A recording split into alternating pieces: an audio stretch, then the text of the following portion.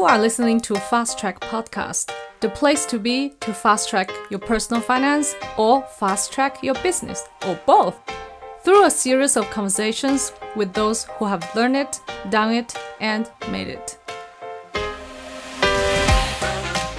Before starting the episode, I have very exciting news to share with you. I am collaborating with financial Imagineer Matthias Richter to launch the Fast Track Money course.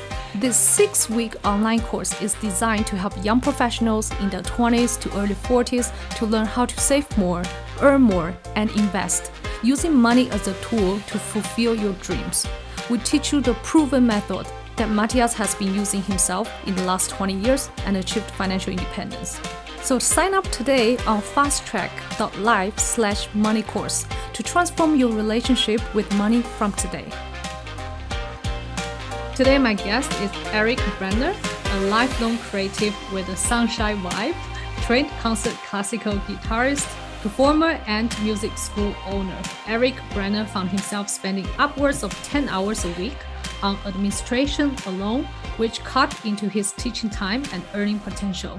So he knew there had to be a better way. So he built a SaaS tech company focused on streamlining appointment-based business. So since inception, Fonts, this company he founded, has helped business owners to earn more than $20 million and quickly growing. So on average, professionals who use Fonts earn up to 25% more each month. So in this episode, I want to ask him all the questions so he can share with us how he built a successful tech startup and to wheel an idea into reality, despite the fact that he's a first-time founder and he comes from a music background. So let's hear it. Welcome to Fast Track Podcast, Eric. Thank you so much for having me. I'm glad to be here. Thank you. In my intro, I talk about, right, you're a musician and then you now have this successful SaaS startup. I think the first question coming to most of people's mind would be, how did you make it, right? Being a first-time founder with no technical background, where's this? What is the story of from an idea become a reality? What have you done? What have you been through?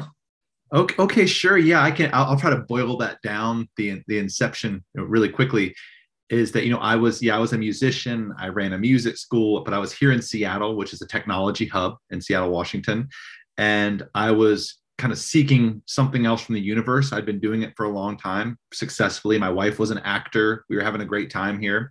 But I was looking to either go back to get an MBA or go to law school. That had always been kind of my plan. And I was presented with the opportunity to work with someone to build a technology company. And I would be the idea behind it, and I would create the culture around it.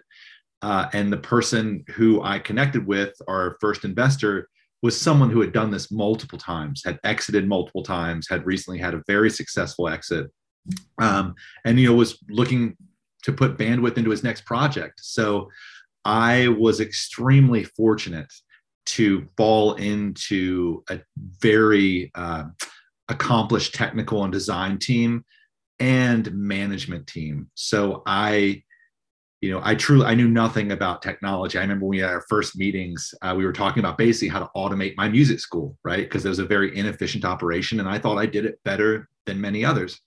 And I didn't know what UX was, and I was like, UX, UI, what? And everybody was laughing at me, and I was like, I need to read a lot of books. So, but yeah, I was navigated through it, and I really found that I loved it, and I found that the scene of building a startup and a technology company was so much like being in a musical group or a band or it's creative, right? You're building something out of nothing, and it's really hard, just like being a musician. So I actually felt really comfortable in the space.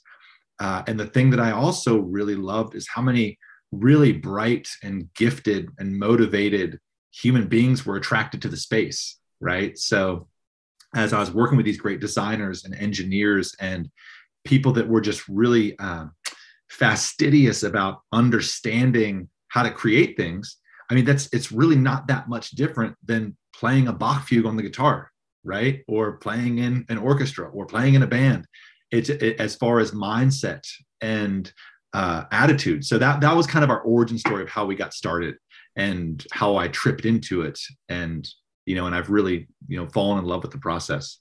Very interesting. You use the word you're presented with this opportunity and you are falling into it. It sounds like you're presented this opportunity. Would you like to share with us how did it happen? How did you, come across either your co-founders or your investors? Like maybe we can learn something from it, right? Also, how to network, how to, show your work ethics that people love. They want to work with you. Yeah, well, I think one is I was very enthusiastic about the work that I did. And I built over 20 years of teaching here in Seattle. I had a very connected group of clients, right? And, I was very fortunate for that, from professional athletes to really well-known people in technology to, different over time that I built this just community, right? That was very organic from teaching people's kids and themselves, which creates a real strong bond and a lot of trust. And I also, when I said present with opportunity, I just kind of was telling the universe that I was ready to do something different. And it really did happen. I was like talking to my wife and saying, I'm ready to do something else. I'm going to start applying to MBA programs and law schools. And I just opened my eyes, and almost immediately I was talking with someone that had recently, finished their exit from their last big project and was looking to do their next big thing. And they were very interested in the space that I was doing. And so it was an organic process. There was a lot of luck involved. But I think when I'm looking back at it, it was such a massively educational moment. And also having the willingness to not know what I was doing and be okay with that for a while were the two big pieces to it. Right. So, yeah. And that's how it kind of took off. And it often happens that, someone who has this idea ready to do something or try something or look for something, and then they tell their friends and families, and then more opportunities will show up. If you keep that to yourself, nobody knows that you want that. So you already have this networks from students or the parents from students, and then you tell people, and then they already know you. And then there's more opportunities show up. And what's funny, it's you mentioned that to be comfortable with not knowing everything, right? The process. So can you tell us some stories that, now looking back, some of the things that you didn't know at that moment, and now you look back and think, how am I not supposed to know that being a tech founder? Oh my, there's just so much. And it's actually, I knew right away going into it that I did not know what I was doing, but I really wanted to. And I knew that I was a good learner. I love learning. I'm comfortable practicing guitar 5 to 7 hours a day. I always have had that piece to me. And I also knew that it was going to be to take a lot of really not being prideful and saying, I don't know what you mean. What is the difference between UX and UI, right? Or and from everything from incorporating to the legal stuff to managing a team and running stand-ups and being able to be able to organize our projects, what we're going to work on next, right? Learning about constraint theory, like all these, so I just started reading all the time and learning as quickly as I could. And again, the person that I founded the company with first originally, he'd been through it and he was wise enough to know that I had the spark and the interest, and he let me make appropriate mistakes, right? Because I think they knew this would be a really long tail strategy. Building a SaaS company and building a brand is something that it's not a 2 or 3 year project. It's a 7 to 12 year project, right? We knew that going into it. We knew I had time to learn, and, they had people in place to be like, oh, you can't do that, right? So we had good lawyers, and I had great technical founders help and a really solid technical team. So I could be creative and I could be authentic and go out and start building community, right? Which is that was the thing I was really comfortable with, was going out and meeting people and telling people about the idea. When we started Fonz was initially, it was the concept to run a music teachers school, right? Or a music school with a bunch of teachers. And the way that had always been traditionally done, I was very confident that I had one of the most successful schools probably in the United States, right? And I sat down and instantly this team of engineers and designers and thought leaders were like, this is terrible. You're still sending invoices and taking paper checks. Like, we're not doing this. And I was like, what do you mean? So I had to go out and start really researching about what the modern applications were to be able to streamline these operations, and talking to personal trainers, gyms, academic tutoring firms, dog walkers, right? All these people that have client appointment-based relationships, businesses, really learning about them. And we started finding all these new, these new ways of doing. And what we ended up coming up with was so far from what I originally imagined. It wasn't even close, right? But it was great because it was so collaborative, and so many minds were involved in it. Why do you think later the structure of the product is so far from what you initially imagined? Yes, yeah, it was. What's that? Why do you think it's very, like, there's a big gap in between? Is it because initially you based on your own understanding of the industry, and then compared to later you have talked to so many people? Like, why do you think there's such a gap? I think it was a gap because what we had done is created something that worked for us, right? And we had that happens. We create operational systems. You do it. Everybody has an operational system they put into their business that can somewhat become through a narrow focus, right? And then when you start bringing other ideas, right, you start to be like, wow. And to give you like a really concrete example, the way this business has always worked is, if I were going to teach you music or be your physics tutor, I would, at the beginning of the month, I would send you an invoice for the sessions we would have that month. You would pay me hopefully by the 5th of that month. Often you wouldn't, right? It has no correlation to your financial situation. It's just people don't like doing invoices. And that was a hallmark of the way the whole business in the industry had worked for a very long time. And we were in this new phase where that wasn't necessary anymore. Right? Everything can be automated. Like, invoicing for this type of work doesn't make sense. If you think of it like, now it's almost like an Uber. Like, my students just show up and they get billed for being there. Technology's been able to solve that through a myriad of ways. So I think we were fortunate in building our solution to have a tech visionary on our team, right? Who was able to say, oh my gosh, we're not doing that. Let's do this and try this and experiment with that and talk to these people. And that's how it really morphed into being a real tight operational toolkit that we've built for these types of businesses. Yeah. And I also find it's very valuable in your case that you have a business partner who has been a successful tech founders in the past. And now you are a very experienced service-based service provider, or you run your own music school. And now you combine the two worlds together, and then you develop a product that serve those service-based business owners using technology. Yes. Yeah, it never would have happened. Yeah. It's one of those things where every week probably 5 or 10 people will contact me like, I've got an idea for an app. And I'm like, oh my gosh. Well, engineering is extremely expensive right now, and no code is kind of a thing that everybody's exploring. But really building a company is really difficult because there's so many moving pieces, right? Yeah. Not only building the products one piece, but building customer base. Who knew that was going to be so hard, right? Yeah. To get people to try this new radical way of doing something. It's very hard to get people to adopt. No one wants to try a new thing.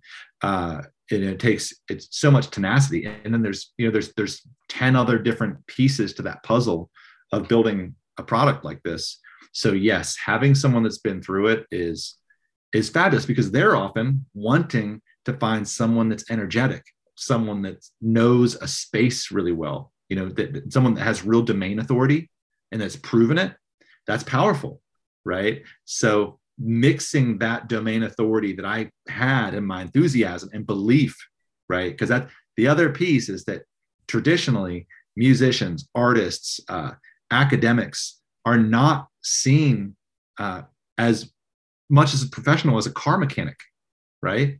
Most car mechanics make more money than people with doctorates in classical piano, right? And so our real vision began to build this tool to elevate that whole career path, because it's so meaningful. Like, I knew the work that I was doing really mattered to many people's lives, and as a music teacher, my value proposition was that people would work with me and find joy in their life and become good at something and learn how to learn, and generally really use that as a stepping stone to be happy in their adulthood and their existence. So it was a really great experience, a really beautiful path. Yeah, and it's also create impacts on many people's like small business owners, and also has an indirect impact on their lives. And my other question would relate it to the fact that your company has helped so many like service providers increase their earnings by 25%. What would you think are the reasons people are underpaid in the past, or they did not earn as much as they could? It is much of it is, and I'll just speak just so, because I'm going to speak to the music industry, because I think that's just, I'll pick one. They're all, of all the verticals we serve, they're close. But in music, traditionally, it was almost taboo to have music, money be a piece of it, especially the more like, classical music or jazz. The more it went in that direction of like highly skilled musicianship, the less you wanted to talk about it. So why? it's the way it's all, they were assumed that the goal would be to get a professorship or to tour. And so what we grew up, when I grew up studying with the many of the famous people that were out there teaching, it was always kind of like, assumed you either came from a financial background and had money, like a trust fund or something, or you had a professorship, or there was some way. And what we found, and I've been very blessed with mentors, people that have popped into my life and have kind of guided me. And the thing that was a turning point for me on the journey to building Fonz was I had been teaching for probably 10 or 12 years. And it was the first time I started to leave the industry. And I said, I did the same thing. And I said, you know what? I'm going to go do something else. And I was starting a family. I had a beautiful studio in downtown Seattle, but I was like, I think it's time for me to like get into a day job or something. And I had a client who was 60 years old, and he was a legend in Seattle. He knew everybody. He was a great connector of people. He was an architect that had built everyone's house, right? And so he was in a lesson. He's like, Branner, don't quit teaching. You're too good at this. He's like, I want you to double your rates, right, tomorrow. And I was like, I can't do that. That's weird. He's like, just do it. No one's going to care. And I was like, they're going to care. And I was like, I can't do that. So finally he talks me into it. And basically overnight, I was like, hey, I'm either leaving this industry, I have to double my rates to make this really work for me. And not only did literally no one care, like all of my clients were like, okay, or we're so glad to hear that you're doing that, so you're staying in this field. 8 weeks later, I had a massive waiting list, because perceived value came into play, where I was getting more calls for new clients than my very famous professors that I had worked with. And I was charging almost twice as much as they were, right? And so I was like, wait, this is weird. Like, you should be reaching out to this person. But they wanted to be, they didn't, the average consumer doesn't really know how to judge outside of saying, oh, well, there's these two options. This person's X and this person's 2X. This person must be the person I want for me or my family. And that was like, my mind exploded. And then I kind of was like, not only did I have another decade of, making a really great living, buying a house here in Seattle and having a great life and doing great work, I started really pushing that idea to other service providers, being like, dude, if you want, your marketing strategy is to double your rates. It always works, provided that you're really good at what you do. I've talked to literally thousands of music teachers and tutors and personal trainers and saying, hey, if you want to get busy, first thing you do is like, at least charge as much as your plumber. Okay. Right. Because you have so much training, you deserve at least to make as much as the person who works on your car. Okay. And then it's 100% effective. So that's a long answer, but it's really important to me, because it's one of like the key tenets of my philosophy about this field that I believe in so much. Is it's great to see people come in and we see them, we're like, oh my gosh, you have a doctorate of musical arts. You're charging you're charging half of what you should. Please do this. And then they change it and they go, oh my gosh, no one cared. It always works. Thank you. So it's meaningful to be able to help guide people in that direction. Yeah, actually, at the end of the day, is what's your worth is equal to how much people are willing to pay, not how much you think you're worth, right? Oh, you should say that again because that's really good. Yeah. Can you repeat that? Yes, your worth is equal to how much people are willing to pay. It's not equal to how much you think you're worth. And that's so beautiful, right? And it's also part of being a community is that I'm very interested in the idea of equity and who I can work with. I would never turn away a person for money. So in my teaching, I was able to charge this higher rate, also knowing that if I ever needed to, I would, by all means, I can teach people for free because I can say, oh, I charge enough here. And the people that work with me, they're so appreciative of that. Like my clients that are very affluent, they're happy to pay it because they know that's the scene I'm creating. They want me to thrive. They know my kids. They want my kids to be healthy. And they know the other families I work with. So it's a really beautiful business structure that really helps everyone. I will say that in the last 3 years, I've had one person balk because I still teach. I'm doing finance, but I still teach much less than I used to, but it's something I do. I have 10 or 12 students at all times. And I've had one person balk at my rate structure, and they were the CFO of a national insurance company here in the United States. And I was like, wow, that's just disrespectful. Like, it's like, it's one thing to be like, a school teacher would often try to pay my rate, and I'd say, hey, let me give you a break, right? Or something like that. But in general, people have been fabulous about it. Yeah. That's great. Like I oftentimes hear the same story, like increase your rate. But on the other hand, I want to ask you, what advice would you give it to service providers like coach, trainers, teachers? To what extent they can increase their rate? Well, that is a challenge that we're finding is that we don't really know what the ceiling is. It really depends on where you are. There are, one thing that you will see is most people are not bold enough, right? Because it's the way of the economy right now. People want there's not nearly enough service providers for what we do. Like right now, you and I having a human connection, right? Even though it's digital, it's still human. I'm getting to know you and you're getting to know me. People are starving for that, right? And so our work that we're doing as a personal trainer isn't just let's get really healthy. It's I'm here to listen to you and to know you. And so that all the statistics and reports are saying over the next 10 years, it's just such a growth field, right? So I don't know what the limit would be. I do know that I know what providers charge. And I know some of them charge incredible amounts of money. And when they do, they often just are busy making much more money, not necessarily based on their education or their level of skill, but based on what they've put out there in the world. Mm-hmm. Do you think it's quite important that, a service provider or, a teacher should have the adequate experience or skill set to provide quality service, and then they are entitled to charge higher rates? Because I'm just wondering if some people charge too much and then they won't get enough clients. People just think it's not worth the money they're paying for. Gosh, that's a great question. And the only way that I could really equate that is I try to imagine myself as when I was first started teaching. I put myself through college teaching, and my grandfather was a music teacher. I've always known I love teaching people. Is what I lacked in experience then, I had youthful energy and excitement about.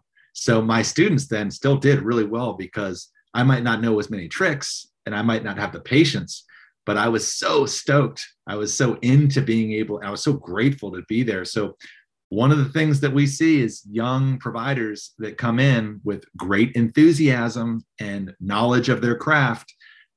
They charge more and they get really busy. So I think a lot of it is more about your attitude. If you believe that you're helping people, right, that drives you. If you believe you're serving people, if you believe that your work is meaningful, and you're willing to put the price has really become secondary, right? Because that's what people will get, right? If you can make a child happy, right? If you can bring joy into a child's heart or an adult's heart, it's priceless, and parents and clients will be happy to pay it.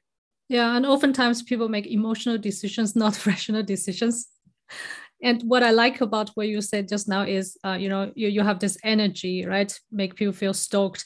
And if from my personal experience, I really feel that if someone is performing even a service or provide a product to me, or we have a working relationship, I can feel the passion, the sparkles in the other person's eye.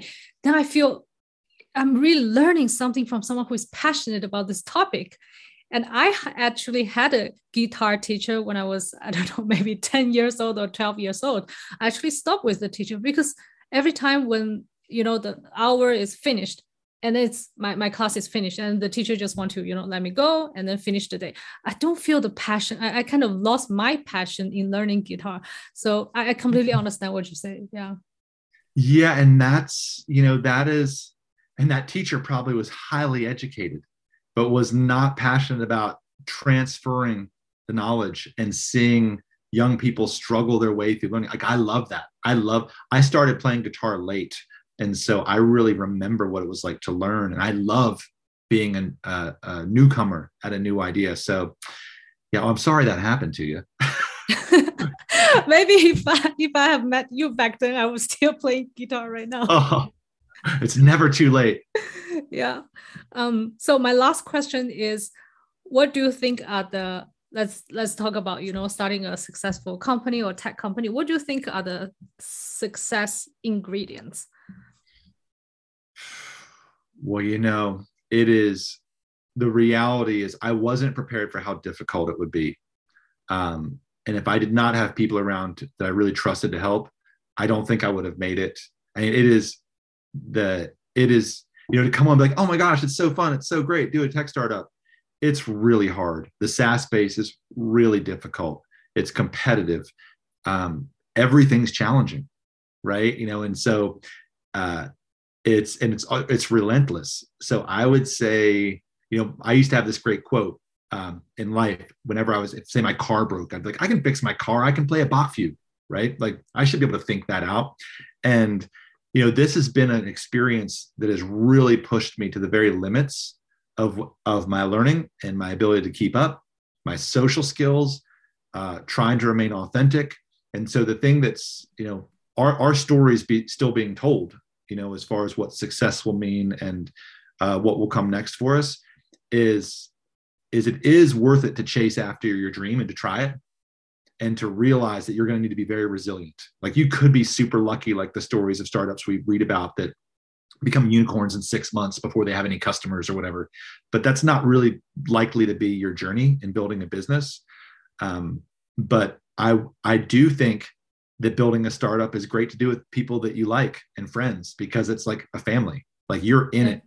You're going to be battling together all the time. And so it's different than other business structures in that sense, that the people I work with, we're like family, right? Yeah. So I would say resilience and not giving up, and also willingness to really admit and prioritize your time, because there's not going to be enough of it, right? So you're relentlessly editing, right? That's the thing that when I meet with a lot of other founders that are really early and just getting started, I hear these ideas and they're so scattered in where their focus is. And so learning how to like run a Kanban board well, and only choosing the top card, and being very protective of your time and your energy, understanding constraint theory really well, like read the goal again and again and find out where your bottlenecks are, is something else that's been really helpful for us. Because for instance, I was brilliant. I was like, I can get people to sign up for this thing all day, right? And I was so excited because we got all these signups, and I was like, I'm basically ready to exit. None of them were converting. None of them were becoming paid customers. And so what a tough lesson to learn, that I had to go back and be like, oh my gosh, my onboarding is terrible and my email drip is awful. I should probably do that too.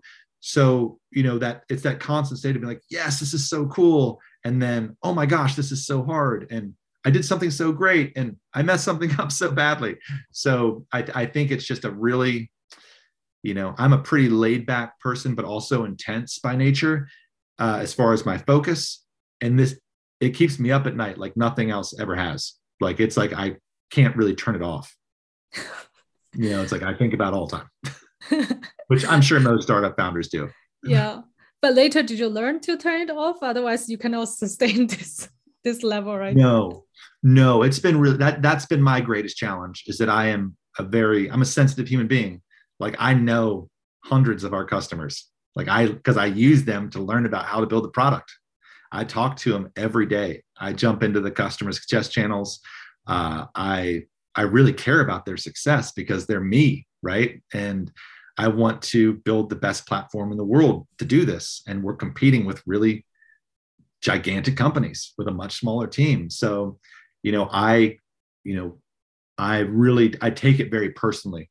So, when the inherent bugs that happen in the system, they're going to happen, right, to every company. Yeah. That really stresses me out, or, it just, you really cares. Yeah. You really care about the product and your customers. Yeah. It's become very close to me. Mm-hmm.